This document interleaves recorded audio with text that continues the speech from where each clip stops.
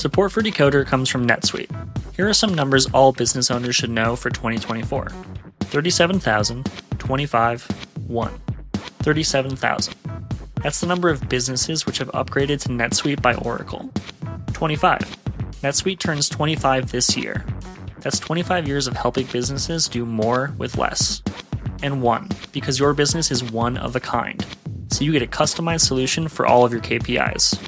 Right now, download NetSuite's popular KPI checklist designed to give you consistently excellent performance absolutely free at netsuite.com/decoder. That's netsuite.com/decoder to get your own KPI checklist. netsuite.com/decoder. Support for this episode comes from The Current Report.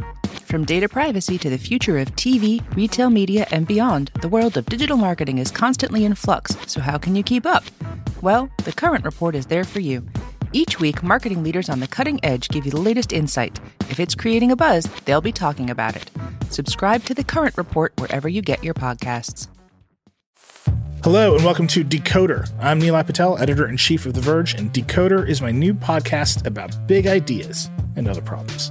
On today's episode, I'm talking to Charlton McIlwain, a professor of media, culture, and communications at NYU, and the author of Black Software, the Internet and Racial Justice from the Afronet to Black Lives Matter. There's a story here that goes well beyond our current moment, way back into the very earliest parts of computer networking, where Black people were very much connected and a part of that story, and yet that story had been largely untold.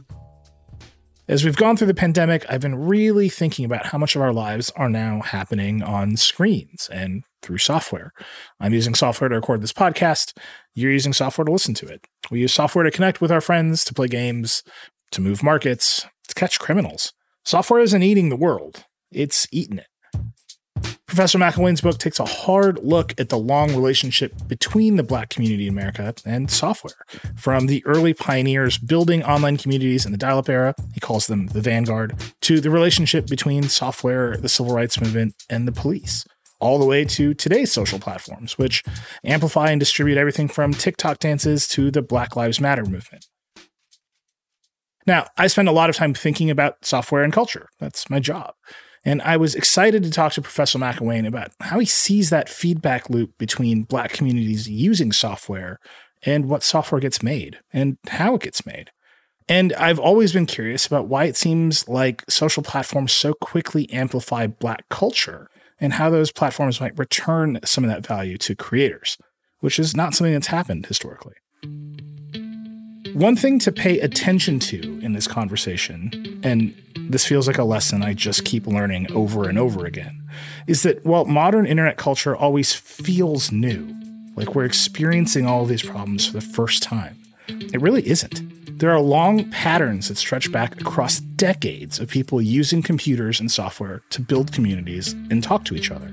And we don't often stop and think about what we can learn from them. Maybe it's time we started. Okay. Dr. Charlton McIlwain, author of Black Software. Here we go.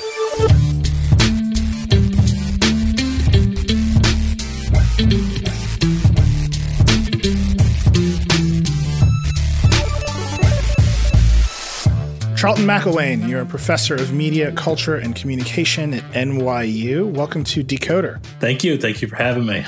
Well, I'm really excited to talk to you. You wrote a book a few months ago called Black Software, the Internet and Racial Justice, which really tells a pretty big story about how Black people in the United States have actually been a part of networked communication from the beginning. They've been part of the tech industry.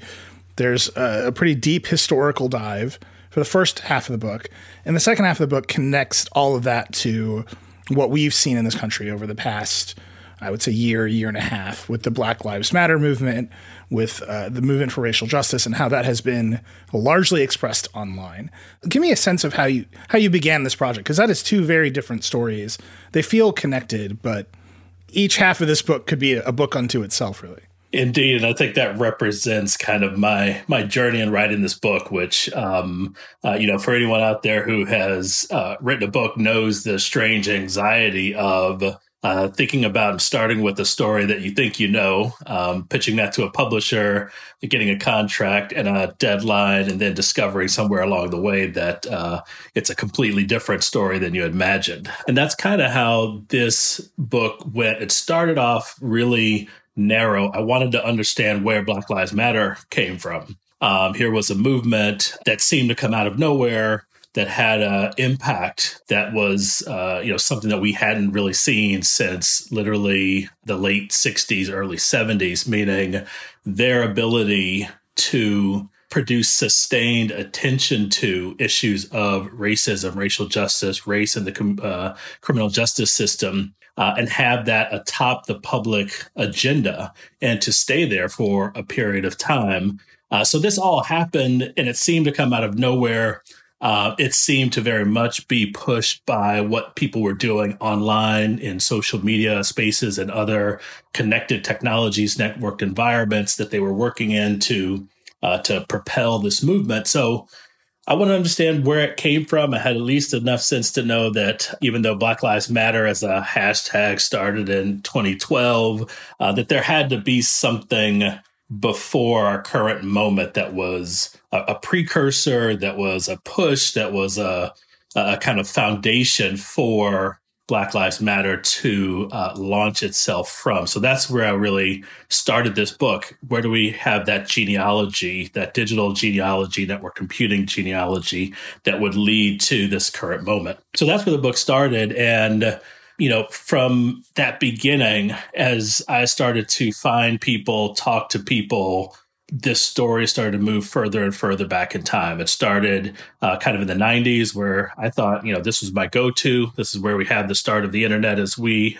know it in the early 90s. And I got there, and number one, I found, an amazing group of people that I had never known about, and that was a group of Black creators. Some of them were simply hobbyists, some were engineers, some were lawyers, some teachers, etc., all of whom were in this digital space, creating content, networking across the country and the world through new computing tools and devices and so forth. So what they built through the 90s, I started to get a picture of that and had a sense of, wow, this is something I've never seen in the history of the internet, the history of civil rights, the history of Black invention. Nowhere have I seen these people. And so that started to become, a story that needed to be told. Somewhere through there, I met a man named William Morrell, and all of my conversations began the same way. I started off with a simple question I thought I knew the answer to. When did you first get online? And, and so I knew the answer, right? It had to be 94, 93, maybe 92, for some. And I talked to William, and out of the gate, I asked the question, and he sort of just, I don't know. Well, let me think. And I'm thinking, what does this take? This can't be that hard. And finally he said, I'd say we first went online in 78. And I remember having that moment of, what the hell do you mean by this? What does it mean to you to be online in 1978? And so eventually that story came out. But that was a push for me to say, there's a story here that goes well beyond our current moment, well before the dawn of the internet as we know it, way back into the very earliest parts of computer networking, where Black people were very much connected and a part of that story. And yet that story had been largely untold. And I remember a very particular moment after William just sort of saying in my mind, if I'm already back to 78 in this question, in this part of history, I have a sense that if I go back even further to that tumultuous moment of the 1960s, then I'm probably going to find a story that connects all these people. And sure enough, I did. And then ultimately, I felt the need to connect all of this, really, that moment of the 60s and what happened at the dawn of the computer revolution, at the height of the civil rights revolution, to what's happening today in terms of the fight for racial justice, and somehow fit in everything in between. Yeah, it's a lot. The book is a lot to take in. The sweep is incredible. One thing that I'm always focused on as I think about communications technologies broadly is that there's what the people who architected YouTube thought it would be, that it would be used in a certain way and for mostly good outcomes. And then there's what it is because of the people who use it, which can be really negative, but is also evolving. And those are radically divergent ideas.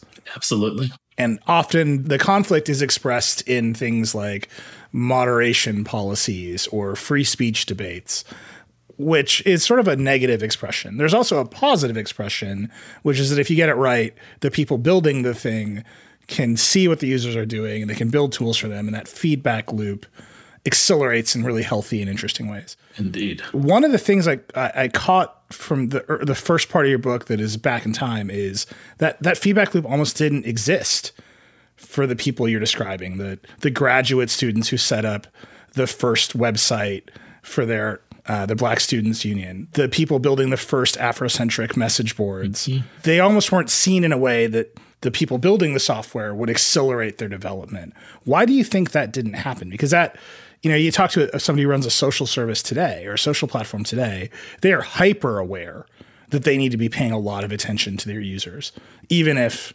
all I ask them about is moderation decisions. But they know the positive side of their equation is too. Why do you think that wasn't there at the beginning? Well, I think there's a very peculiar story just about the invisibility of users generally, but Black folks specifically at that particular time where, simply we were not on the map in terms of computing development, network development, and certainly in that 70s, 80s build up to the commercial web. Black folks were not really a part of that story, not part of the sort of invention story in terms of being embedded either in government research development centers or private enterprise or science and engineering institutions that were producing and making and building the actual hardware, software, etc. But the undercurrent of Black folks using these tools when they started to roll out, I think it was easy to just, those folks were so under the radar and not on the map of anyone thinking about hey, we should pay attention to what these folks are doing, even if all they're doing is sort of tinkering around with things and playing and so forth. There wasn't a sense of Black people's role or importance as a sort of a site of innovation or as a potential market later on as we move into the more commercial ends. So I think there was this sense of invisibility that led to the fact that, there was no real reason and no sense of a needed feedback loop in the development of the internet and computing.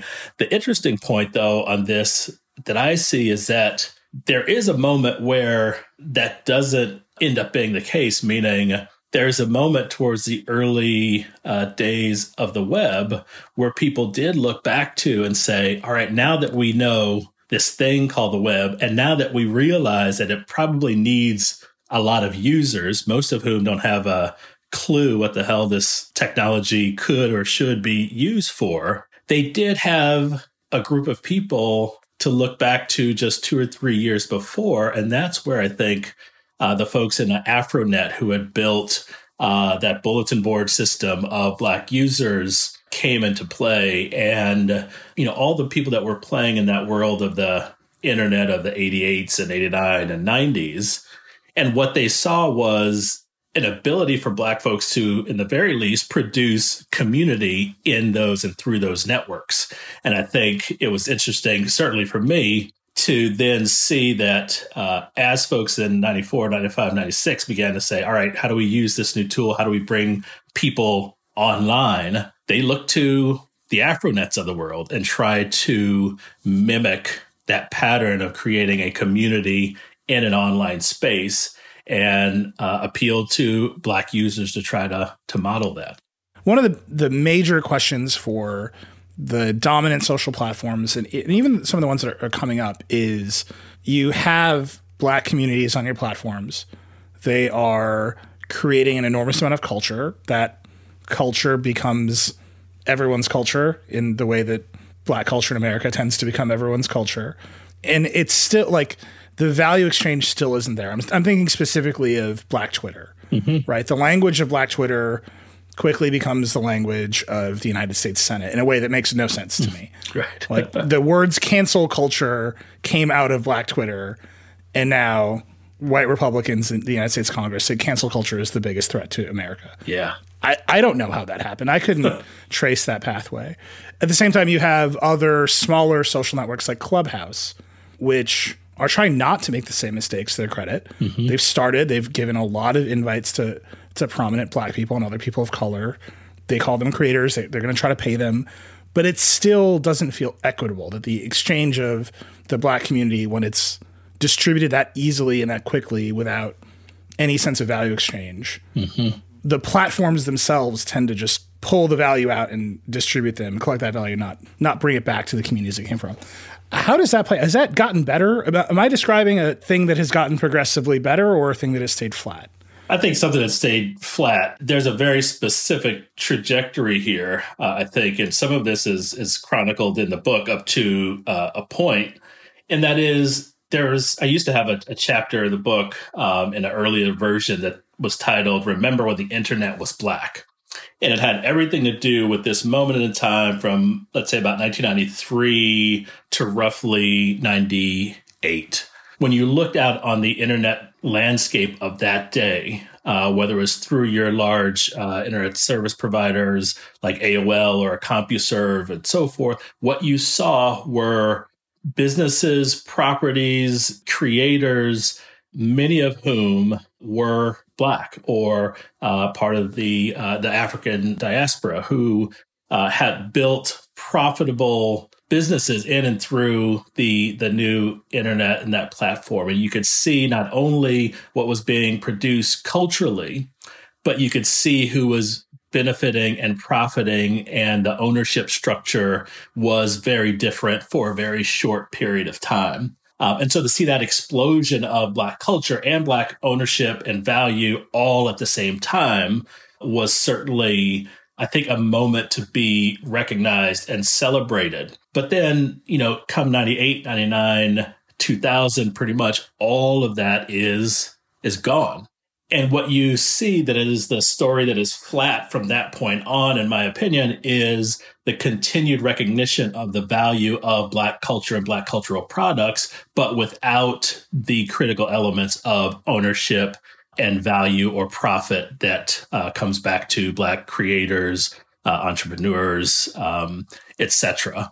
And so that's the story that I think remains flat, that everywhere, as you mentioned, you see Black culture, you see the celebration of that culture, you see the ways in which Black culture powers social media platforms and everything else. But I don't think we've found the way to create real value in a sense of, or a means by which Black folks largely stand to benefit from the profits of that. And, I go back and forth to whether I'm optimistic or pessimistic about whether that'll ever happen. All I know is that it takes and will take an outsized level of capital and investment to make sure that happens. And I'm, little wait and see to see if that actually materializes. One of the stories in your book is about the early days of AOL, and an executive at AOL who's actually sort of like a minor player in the story of The Verge, like off to the side, Ted Leonsis, who's a major executive at AOL. And he says AOL is going to be built on communities. And he goes and spends money on a bunch of Black entrepreneurs to build communities to integrate with AOL. Much later, the CEO of Vox Media, Jim Bankoff, my boss, was mentored by Ted Leonsis, right? And so I can see it. Okay, here's somebody who believed in communities. He mentored this guy, and now I work at the company that guy runs. What I don't see on the flip side is that other group of executives. I'm not ascribing anything to Ted. I think this is a structural problem. The other group of executives who were given the money, who were given the opportunity, they haven't started the next chain of businesses or platforms or internet companies. I'm wondering why you think that is, because from the jump, the opportunities look the same, right? Here's some money, build some community on this dominant networked platform. he was obviously trying to do it. He saw the opportunity, and that didn't leverage itself into the next thing. Yeah, I think, in part, that's I think a critical recognition. There was something about that moment, and I do think that there was something about being able to see in that moment the value of Black cultural products as a sort of leader for this new wave of what this thing called the internet would become. And for someone like Ted to recognize folks like David Ellington and Malcolm Cassell and the team that built NetNoir and the things that came after, I think was a recognition of, if we want to jumpstart this, here's a market that we know is solid and that's there. And we know the value of Black culture. And I think that was the sort of key recognition from Ted when, responding to folks like David who say, look, we all know this. We know the world loves Black culture. So that first investment made sense when you had that configuration of users, markets, et cetera, at that moment in time. I do think that part of what happened as the 90s sort of came to a close, what also started to happen is that the internet starts to open up and we start to get a little bit more traction on the commercial potential and possibilities for this new thing. And my sense is simply that the sense of an existing market that would include and revolve around Black cultural products and producers evaporated when you start to see Black folks being a much more of a minority part of that growing internet market. So I think part of it was just in part a kind of a course correction in a sense that we know how markets are built. We know how capital is built in terms of who powers it in terms of labor and so forth, and who generally stands to benefit. And I think that pattern then sort of kind of corrected and played itself out as the internet expanded in terms of users, expanded in terms of the types of commercial enterprises that began to connect. And I think it simply became much easier to say, we can do this and, essentially exploit Black labor and production and profit in the ways that we've always have. That was the easy thing to do. The harder thing to do, which would have taken much more thought, deliberation, and effort, was how do we maintain this? And I think that's simply the question that, apparently too few people ask themselves.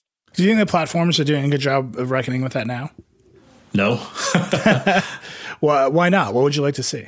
I mean, I think, I think a lot of it really, for me, comes back to this sense of value, right? So I still don't think that the platforms have figured out a way to say, we recognize and identify the ways in which Black cultural production is a unique added value to the platforms and how they work, and Black Twitter could be, one of those examples, and has not sort of planned for it in a way that makes it a part of the business structure, and a business structure that then says, puts a monetary value in some ways on that, and then says, here's a way that we're going to take that monetary value and return it to those who have produced this value in some way.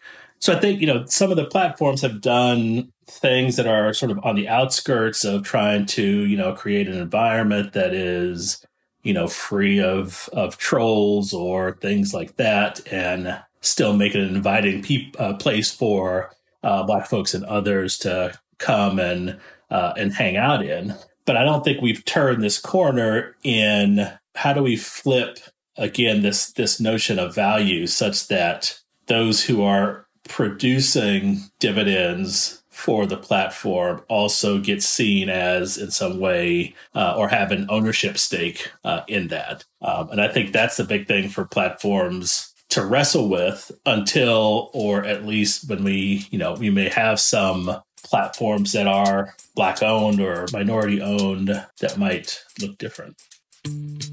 I want to take a quick break, and when we come back, I want to talk to you about the other side of building software, which is making sure we do it responsibly. We'll be back.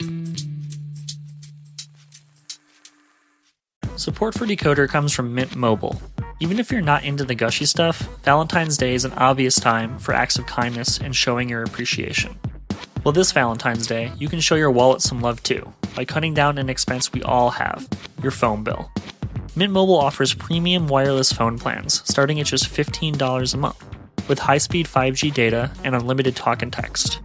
You get great rates whether you're buying for one or you're buying for a family. And at Mint Mobile, family plans start at just 2 lines. You also don't need to get a new device. When you buy a new Mint Mobile plan, you can use your own phone and keep your same phone number and contacts. To get your new wireless plan for just $15 a month and get the plan shipped to your door for free, go to mintmobile.com/decoder.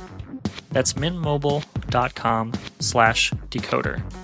Cut your wireless bill to $15 a month at mintmobile.com/decoder. Additional taxes, fees, and restrictions apply. See Mint Mobile for details. Support for this podcast comes from Hims. It can be a challenge for men to speak up about their health, and oftentimes that's rooted in the fear of being vulnerable. But there are just some things we'd rather keep to ourselves. Hims knows how you feel, which is why they are looking to provide you with the help you need, discreetly. Introducing Hims, a men's healthcare product looking to provide simple and convenient access to science-backed treatments for men. The entire process is 100% online, so you can get a new routine of improving your overall health in private.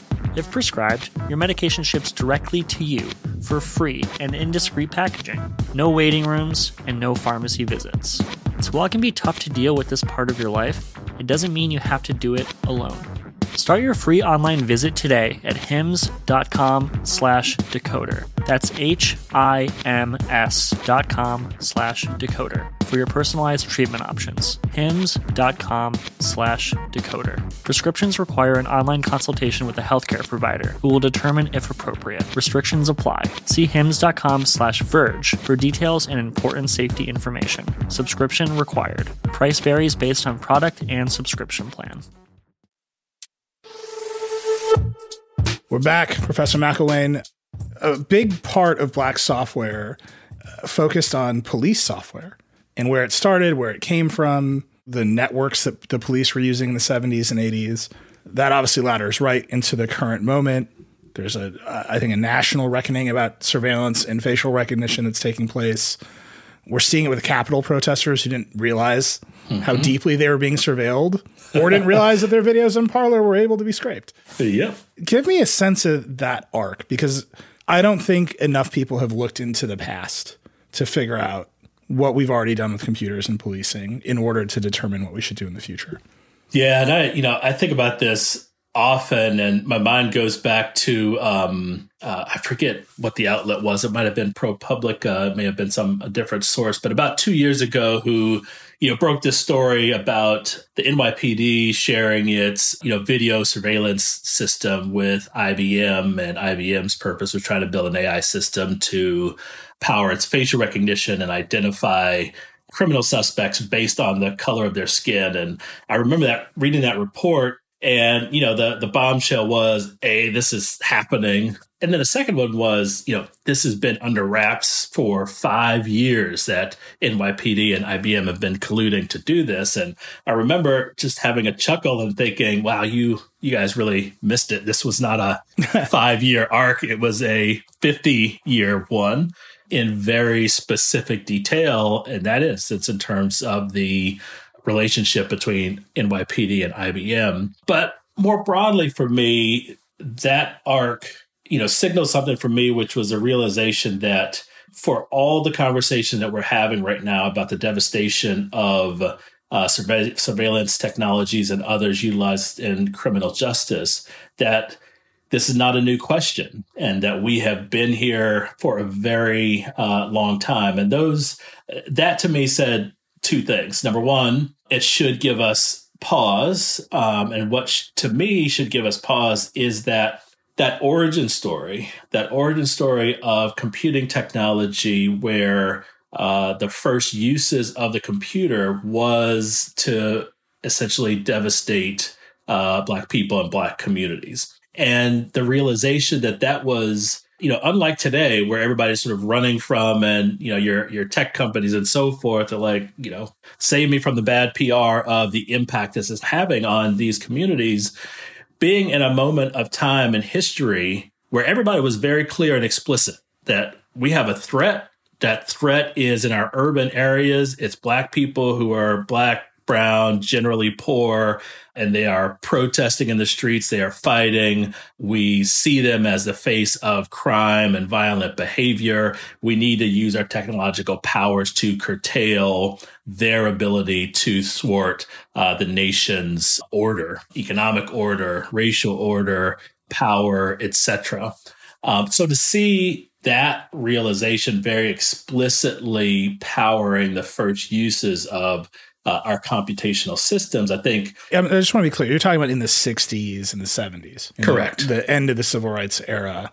The Watts riots figure prominently in your book. Absolutely. Absolutely. So those moments where, at the height of the civil rights movement, you're also beginning this crest of computing technology development and the widespread thinking about the future of computing. What is this going to mean for us now and in the future?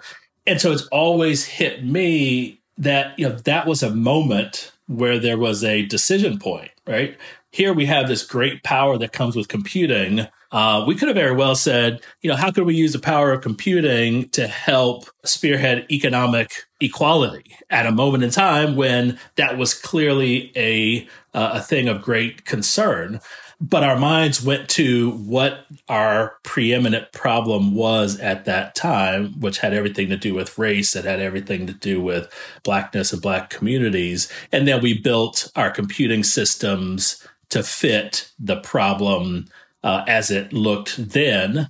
And I think what has persisted is that problem has not changed, or our framing of that problem has not changed. And so from the 60s, 70s, 80s up to our current point, we still frame the problem of crime and criminality in terms of Blackness and brownness. And therefore, our computing systems have followed that same developmental pattern and trajectory, where now we're seeing really the sort of in stages, if you will, or the full fruition of things that were really just germinating in 1966, 67, 68, when these first systems began to be built. Give me an example of something that's come to fruition.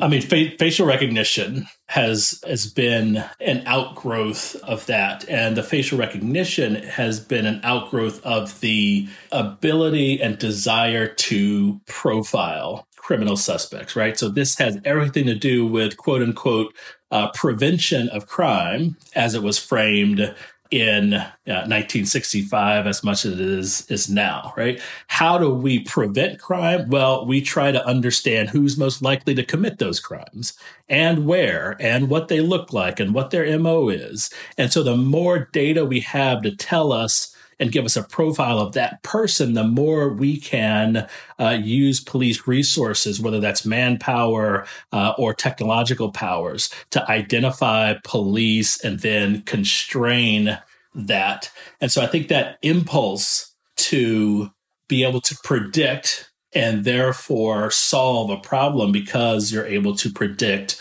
the causes and antecedents of that criminal behavior.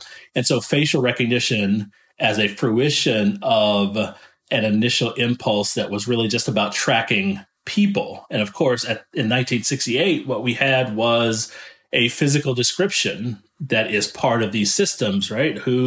What your race is, what your color, your eyes, your hair, skin, etc. are, and to as great detail as possible. And so facial recognition becomes another layer that is even better than having a description of someone. Now I have the image of that person along with a description to match. And so that's why I say in many ways that facial recognition technology is the full fruition of an impulse that starts in the early mid-60s to say, how do we identify and visualize and locate people who are predisposed to commit crime?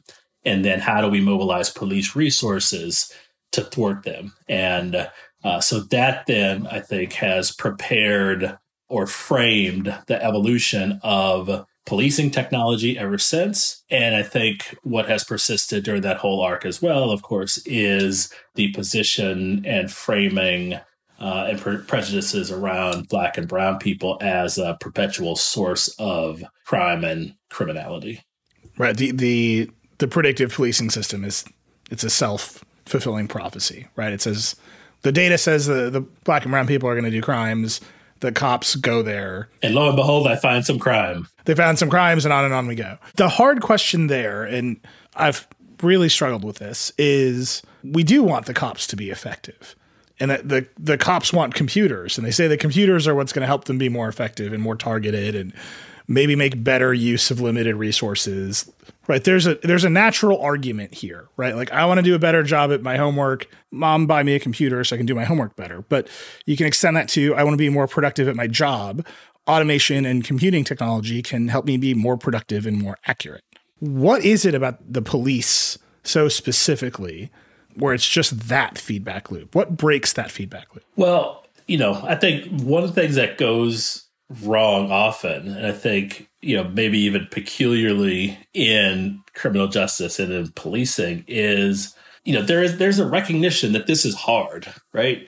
Policing is hard. The stakes are high. But then there is this jump to what seems to be an easy solution. And I think the connection and the idea and the sort of dream that the technology is always more efficient and easier and allows us to do our jobs better in terms of police has somehow become ingrained in that thought, to where it's the technology that drives this story and not policing per se, or not policing that says, look, everything that we want to do is done in the service of safety, ideally in the service of justice. And we know how complicated that is, right?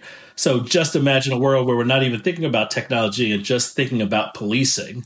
And policing where you have two ideals, safety and justice, right? And good people who are in roles that they're in to do good things. And that is keep people safe, do so in a just way, meaning there's no disparate impact on certain people more than others. We're not targeting certain people more than others.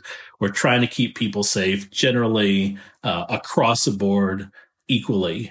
And then, of course, we can't abstract then those two things that I think have, again, over a long arc of time, become conjoined. Number one, that Black and brown folks are overly represented as criminals. And so it becomes this self-fulfilling prophecy that then gets mired into and really directs police use of computing systems, number one. But the other is this over-reliance on the technology and the belief that just because it's a technological solution, it is better. A colleague of mine named Meredith Broussard coined this term she calls techno-chauvinism, and it's really about that. The idea that technology, a technological system, is in and of itself useful, important, and has value. But I always go back to that same moment in 64, 65, 66, and so forth, where if you went into a police station and said, hey, we've got this new technological tool, you are more likely than not to have officers say, to hell with that. I don't need that. I do a perfectly good job knowing who it is I see out on the street, the relationships I have with people, the connections that I have. And sure, I may still do certain things wrong. I still may have certain prejudices that lead to different kinds of outcomes. But you know what? I don't need your technology. And to see that story flip from that point up to now, where the predilection is to say, this database is more effective in telling me whether this individual person or this set of people are likely to have committed this crime than my own good sense or my own skills as a police officer, being part of a community and being able to put two together that says, maybe this person seems like a suspect, but is not likely. I'm much more predisposed to just trusting this system that says, hey, these 5 people in this dragnet, because of a combination of their location and location data and their facial recognition and other characteristics, tells me, I should go show up at their house to arrest them. So I think there's something about that loop that has not been interrupted and that has now become so ingrained in policing that says the technology is always better. I don't need to question it. I don't need to question its outcomes. I don't even need to question the motives for which it was made. And the fact of the matter is, I think if you ask a lot of police officers to go in and explain to you the technologies they use and rely on, many of them won't be able to tell you or explain to you how those technologies work. It's a simple, I push some buttons, it gives me a suspect. My job is easier. I go and do what I've got to do. And many of the disparate outcomes that make these things so controversial and unjust, I think, come a lot from just that simple over-reliance on a technology and a technological solution for problems that are much more complex. Let me put that idea into tension with what we were talking about with communities online. One of the good things about platforms like Twitter and Facebook and TikTok and YouTube is that Black people are just more visible. They're able to communicate more broadly. There are less gatekeepers, fewer intermediaries. Black culture is, right, it just quickly becomes the dominant culture. That is very human. That's very humanizing, right? We're just able to see each other more, no matter what community you're in. Mm-hmm. You have something to say and people are into it, that you can be found. And that is a remarkable quality of the modern platforms, regardless of all their other ills. On the flip side, you're saying the police are getting more and more dehumanized from the communities they serve because of technology. That seems like a really core tension to the modern era. Absolutely. I mean, it's that technology produces the distance. And, just thinking about the things that you can deduce from being out on a street corner versus staring at a screen with a variety of streams of data that tell you what's purporting to be going on that same street corner, right? But aren't those same cops on TikTok and Twitter and marinating in this larger culture? And why doesn't that get itself resolved?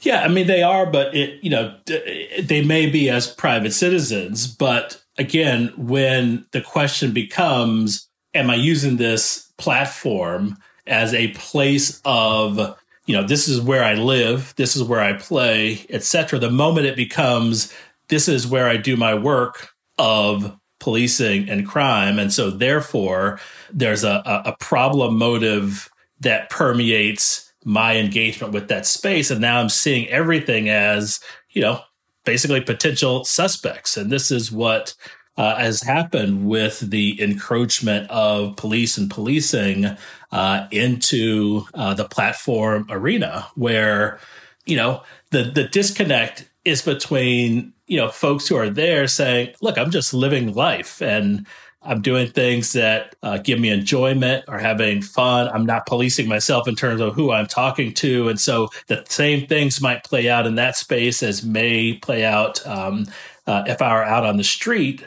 but simply as an ordinary way of doing life. But then when I've got cops then coming into this space and saying, I'm here to find people who have broken the law, may have broken the law in some way, and enforces a surveillance lens around that, an enforcement lens around that, then all of a sudden everyone becomes in some way a suspect at the moment there's a precipitating problem. And all of a sudden, that innocent thing I said that probably sounds crass or crude, maybe even violent, becomes evidence for me to use in a criminal investigation against you, whether or not you actually participated in a crime or not. And so, the social media and what plays out there becomes a point of criminality in some ways, differently than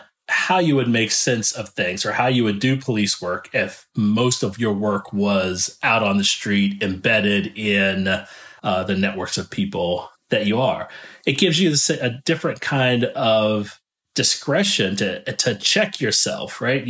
There are different things that if I'm out on the street and the people I see and how things work, how people have conversation, who interacts with whom, there's a different kind of sensibility that allows my decision making to operate very differently than if I'm removed from those people and now there's distance and I don't know these people out on the street. I know them through their Facebook persona or their Twitter handle or what have you. And again, it's just further removed, further possibilities of sort of abstractly thinking about human beings, being disconnected from the humanity of folks who are on those platforms. We're going to take another break. When we come back, I want to talk about the creator economy and representation when it comes to building platforms. Right now, businesses are facing tough choices. Do you cut costs or drive growth? Solve for today or build for tomorrow? Do you satisfy your shareholders or satisfy your customers? The answer is yes. You don't have to choose. With the intelligent platform for digital business from ServiceNow, you can say yes to unifying your existing systems and yes to accelerating growth. Visit ServiceNow.com to see how we can help you put yes to work. The world works with ServiceNow. Did you know the Capital Ideas podcast now has a new monthly edition hosted by Capital Group CEO Mike Gitlin? Through the words and experiences of investment professionals, you'll discover who was their best mentor, what's a mistake they made that changed their approach, and how do they find their next great idea. Subscribe wherever you get your podcasts. Published by American Funds Distributors, Inc.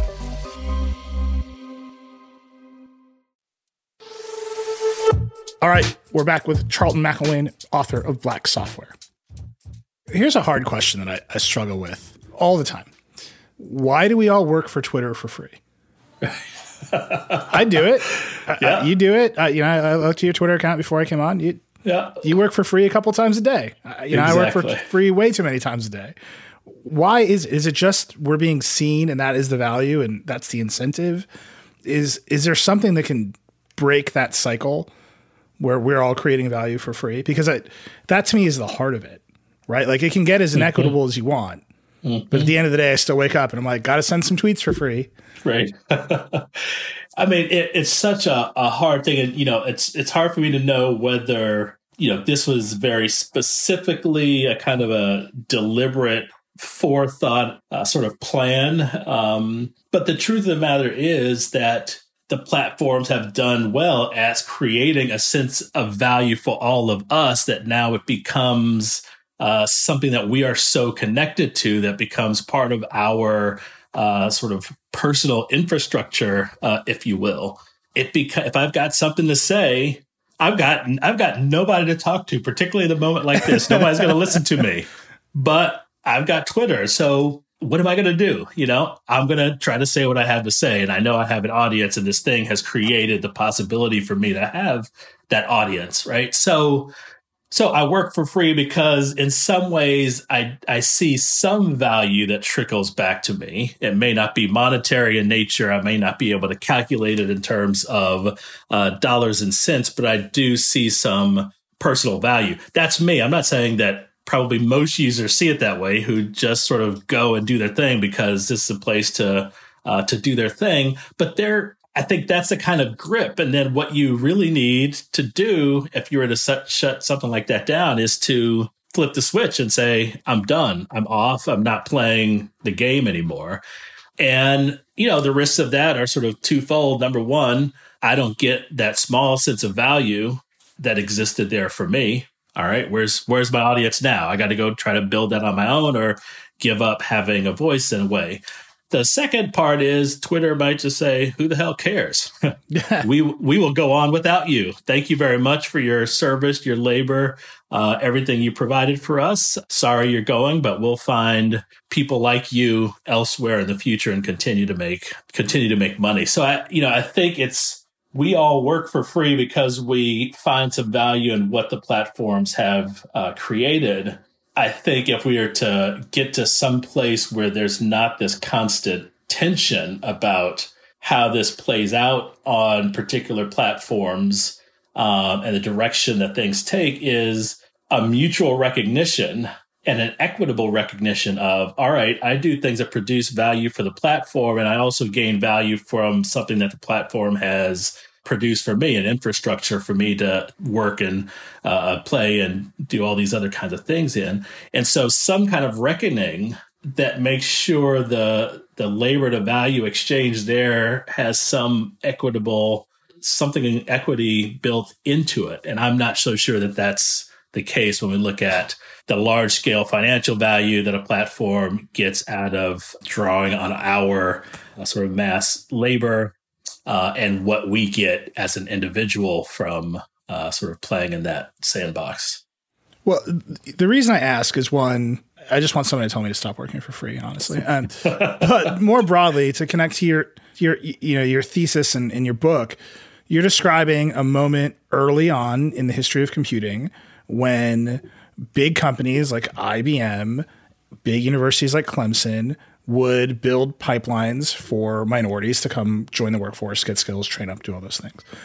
Then in the 90s, there's a point where you describe them as the vanguard, where they actually stand to own the products, where they stand to make a lot of money because they've built communities. They were early. That moment goes away as the platforms and the broader internet dominates, and that's kind of where we are now. But the other half of your book and your thesis and where you began was, well, there's Black Lives Matter. Right? There's the ability for the community to harness the tools and say, look at this injustice. And I think maybe for the individual, there's no obvious equitable value there. I'm not getting paid to be outraged. Mm-hmm. But for the community, there's a massive amount of value that's being generated, a massive amount of attention and potentially political and cultural change. How should we balance that? I think we have to do what, Black folks and people of color and marginalized folks have always done in those situations, which is extract value from what we've been given.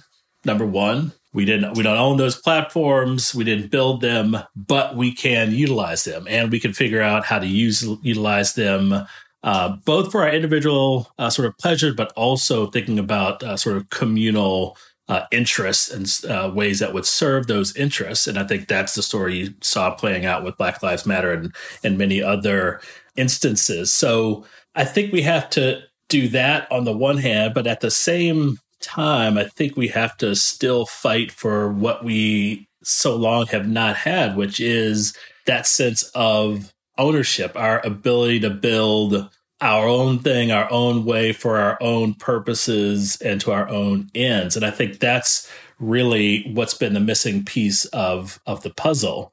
A question I often, get asked is it viable to have, the next Twitter that is Black owned or is minority owned and so forth?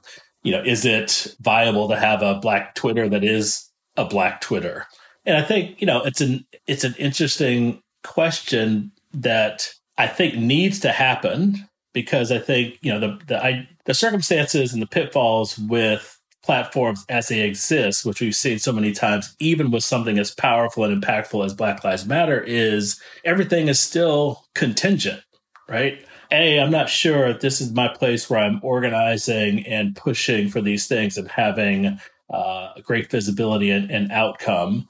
I don't know that it's going to exist continuously. I don't know if the owners of the platform are someday going to decide that particular features of the platform are shut down or cut off that then doesn't afford me the same opportunities to gain visibility and engagement in those same ways.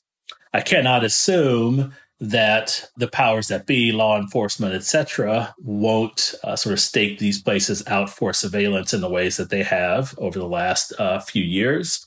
And then essentially turn this into a platform that's really not a place I can go to and count on to do this kind of work that pushes forward the interest of me and my community and all those things. And so I think we have to play the game in the spaces that we are able to and gain a foothold there, transform them in the ways that we can. But I think we still have to push for that, dream that we've seen unrealized all too often, which is the ability to own, shape, develop something that truly is molded, not only in terms of our culture, but in terms of our interest in both the immediate and long-term outcomes that it delivers.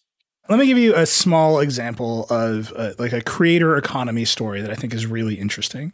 There's Versuz, which Swizz Beatz and Timbaland, they start in the pandemic just live streams of all of their famous friends talking about their music, playing their music, and it's supposed to be a battle, but it's not really a battle. It's just like a cool hang. And they have leveraged this from like a thing they were doing on Instagram Live all the way to a business that is now going to run the Pro Bowl for the NFL. Mm-hmm. And my understanding of Swizz Beatz and Timbaland is they are not bad at business. I assume they're being paid handsomely for this franchise that exists now that they can take in all these places, monetize in all these different ways.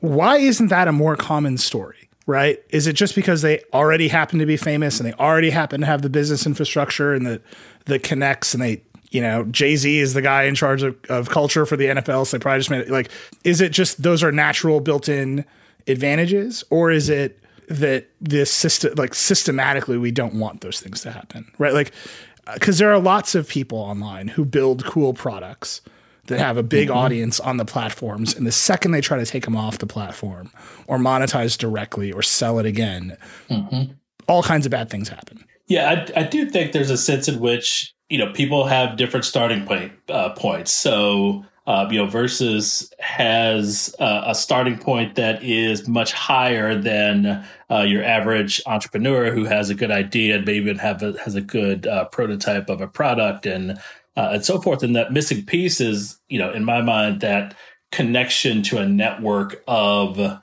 contacts, resources, capital, et cetera, that's already embedded for someone who is a celebrity who's already producing in another sphere and, transforming something into another. I think that's what we're losing out on, because that group of people is small relatively, right?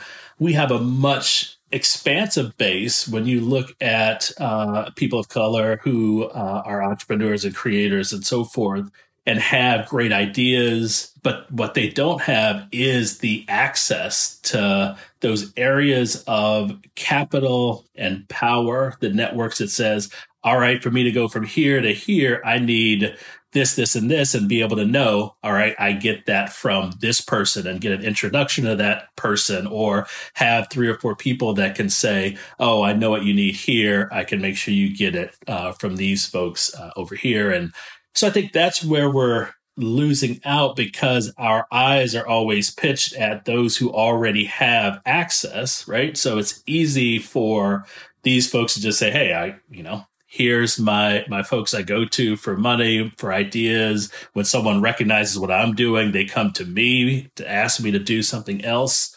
So that's already there. We don't have too many folks that are looking below and looking at all the talent that's out there in the world and saying, oh, I recognize what could be possible if I see what you're doing and elevate what it is that you're doing in all these different ways, whether that's capital or connections or a wider network and so forth. And so I think to me, it's, sometimes I like to pitch it differently than just thinking about, sort of the nefarious forces that say, we don't want you playing here. And I certainly think that's obviously real in a sense of it. But I think so much more of it is simply our laziness in almost some ways to sort of say, let me do something different. Let me look in a different direction and see if I find different people and ideas worth investing in and backing and pushing, because because the ideas are great and better, because the people who are pushing and producing them are different and are liable to bring something very different to the table.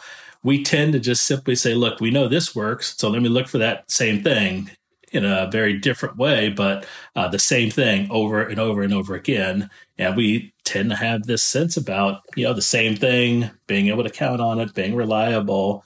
And we miss out on so much that's out there and untapped in the world of Black and brown folks who are, who are ready to sort of move into this territory, who do have ideas, who have produced, who do have experience.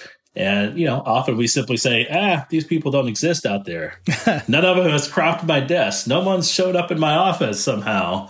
But it's because, we haven't looked. And that's really the reason. We did an episode of Decoder with a woman named Arlen Hamilton, a VC who runs a venture capital firm called Backstage Capital. They're focused on investing in underrepresented founders. And I asked her, are you afraid of the tech giants? And she said, well, no, they're not looking where I'm looking. And every other tech executive in VC is terrified of the tech giants because they are all looking in the same place. And it's interesting to connect those two answers. Right. And to say, well, there's actually a world of opportunity. We just have to build the network to create value out of it. Exactly. I guess what I would ask you is, isn't that, I'm like a capitalist at heart. Isn't that a better solution, right, to focus on building that network and elevating the people and giving them access to tools than, I don't know, worried that Jack Dorsey is going to hire the right 3 Black people to build the next features of Twitter? Because that is a solution I do hear about all the time, that inside the big tech companies, there's not enough representation. I don't think there is, but that feels like a narrow time box solution. And honestly, you're still just betting on 3 individuals to get it right, no matter who they are, right? And that, to me, it needs to be connected to that much bigger idea. And I'm wondering if you see that bigger idea taking form. Yeah, I think in some way there's this disconnect, particularly in the sort of the capitalist landscape where there's supposed to be so much faith in the market, not to go look into the actual market to see that there's a whole sense of possibilities out there and ignore them.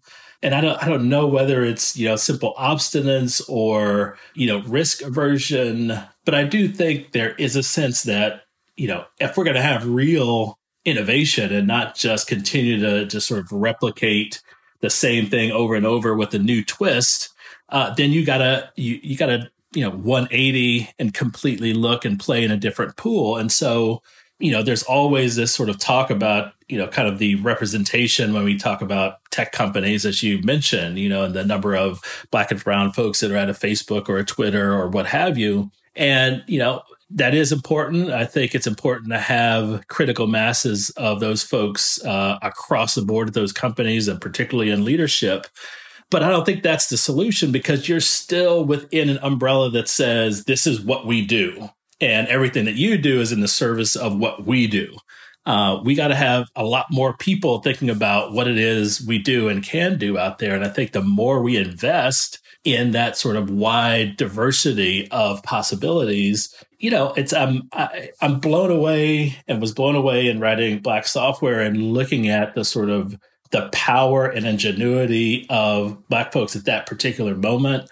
I work every day, with students, and you just see the amazing possibilities that are there, the kinds of ideas, the kind of people that come through. And it's like, I can't even write the story of what could be, other than knowing that if people look around and look elsewhere and invest in those possibilities, I mean, it's bound for something amazing to come out of that. And so I think that kind of spreading of the wealth, as it were, in terms of investing in new ideas, new people, new networks, I think that's the next big thing. And the person who realizes and figures out how to harness that new area where nobody's looking is going to, build something special and probably profit a good deal as a result.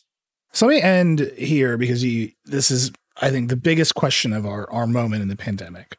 You and I are talking to each other through software. Our lives are more and more mediated by screens. But, ideally, halfway through the year, a lot of people will be vaccinated. we're going to get away from our computers. We're going to go back to life, regular life in some way. What do you think our relationship with software will be like? Not just for Black folks, which is what your book is about, but it feels like all of our relationships to software and screens and platforms have changed in this pandemic year. We're all thinking about it more. We're all demanding more. What is the change you hope to see when we go back and I can interview you in person again? I mean, I think at least one thing that will come out of it is a much more deep reflection of and understanding what screens and mediated contexts are good for and what they're not.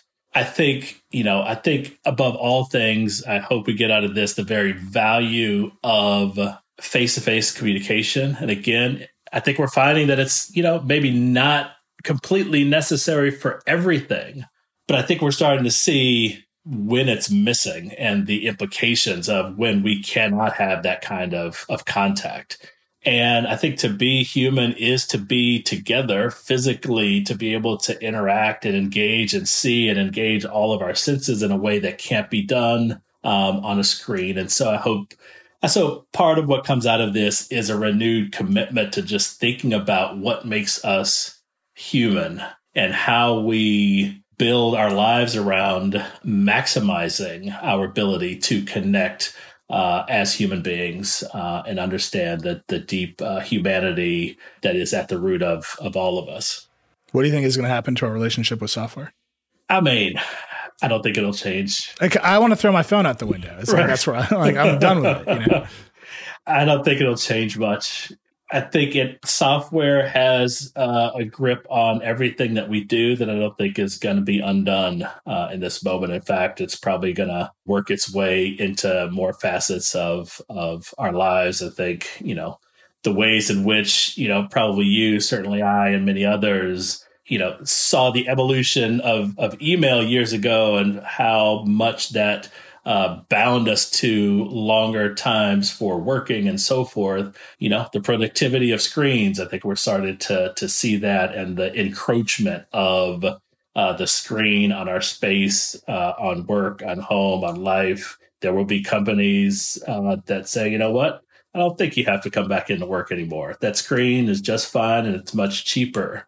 And so more and more lives that are lived on the screen, mediated through software that constricts what it is that we can do, whether you're on a Zoom platform or a Microsoft Teams, and, the software has dictated how you can interact and with how many people you can comfortably interact. And so I don't know. I don't think it's going to go in the direction of freeing us from software. I don't think it's going to go in the direction of less reliance on technological tools that drive everything that we do. Yeah. Well, I'm going to try to stop working for free and not throw my phone out the window. Let's all make that a goal, right? All right, Professor McElwain, that was terrific. Thank you so much for being on the show. Absolutely. Thank you. Appreciate it. Thank you again to Professor Charlton McElwain for taking the time to talk today, and thank you for tuning in. I hope you enjoyed it. As always, I'd love to hear what you think of the show. You can email us at decoder@theverge.com or hit me up directly. I'm @Reckless on Twitter. If you like the show, please share it with your friends and subscribe wherever you get your podcasts. Decoder is a production of The Verge and part of the Vox Media Podcast Network. Today's episode was produced by Sophie Erickson and Andrew Marino. Our music is by Breakmaster Cylinder. We'll see you next week.